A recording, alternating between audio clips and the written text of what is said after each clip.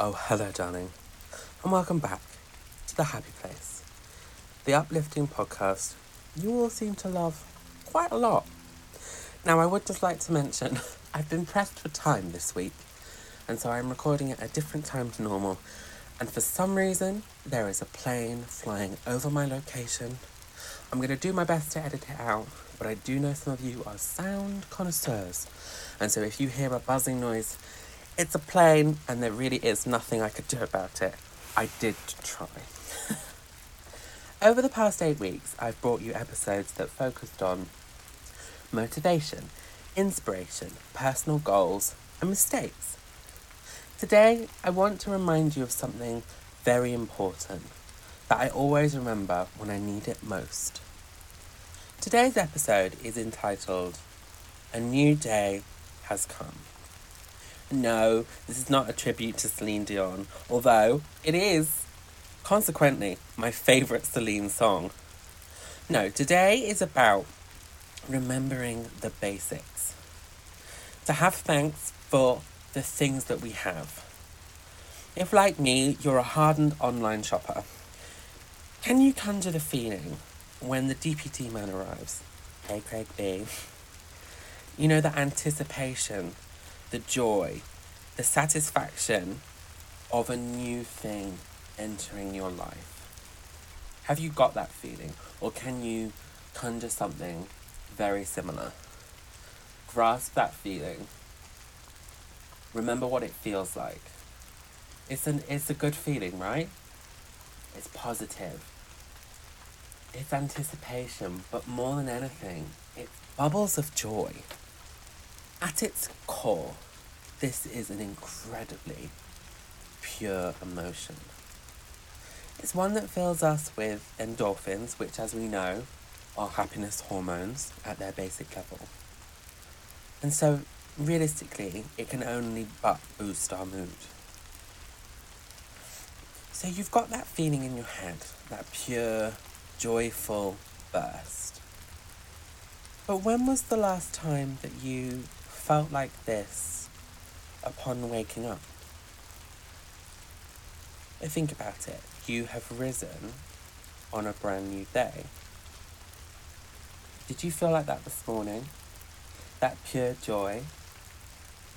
Did you have that gurgle of anticipation? You see, we take for granted small things, but monumental things. But each new day that we wake up on is a gift, akin to the knock on the door of the courier with your metallic gold cowboy boots. We should look forward to it. We should be beyond excited. Like the night before a birthday, it should be looked forward to. There should be anticipation. There should be that gurgle of joy. We should embrace it. And most of all, we should celebrate it. To give you this idea of what a new day means, I want to give you a little background into one of the little things that makes me unique. Every day, I am worried by the thought of loss. Not of other people, not of things, but the personal loss of self. In short, I worry about dying. And it's something that I remind myself of, whether purposefully or not, every day. And it's just one of those things that worries me. And I know I'm mortal, and I know I'm okay. There's nothing seriously wrong with me that I know of. And I know I'm going to be fine. But where we live, we're quite close to a train line, and it's a main train line, but it's in the middle of the countryside. So we have level crossings. Now, if you live in like a city or, anywhere that's built up, you won't have level crossings because they'll have built bridges. But a level crossing, if you're not aware, is basically where the train line goes across the road And when a train comes, the barriers come down and there's kind of like a soft siren. So when a train comes, you can hear it. And I know this is very tangential, but bear with me, dear listener. So around 5 a.m, you can hear that first siren and you can hear a train coming.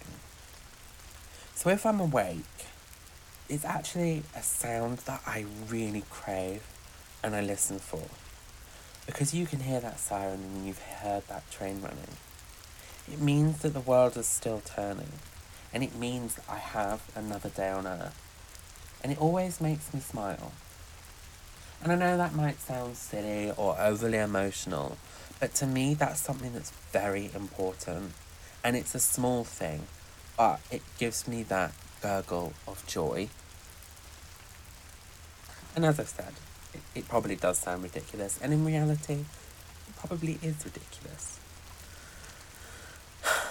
But it really is very special, and it's important to me. And it's not something I've ever really sat and thought about. But this last week I've been very, very busy, and I've not really had enough time to sit down and fully process all the emotions that are going through my head. And sometimes it's really good to take the time out to do that so that you're in touch with yourself, to make sure you know what's going on in your head. And one of the base things that I like to touch on is to remind myself how lucky I am to be alive, because so many people's lives are cut short. And something like a brand new day is a gift.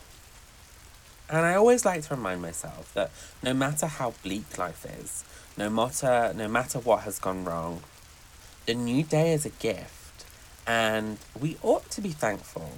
In reality, all it should do for you is remind you to look around, to remember what's important to you, and to enjoy the life we have.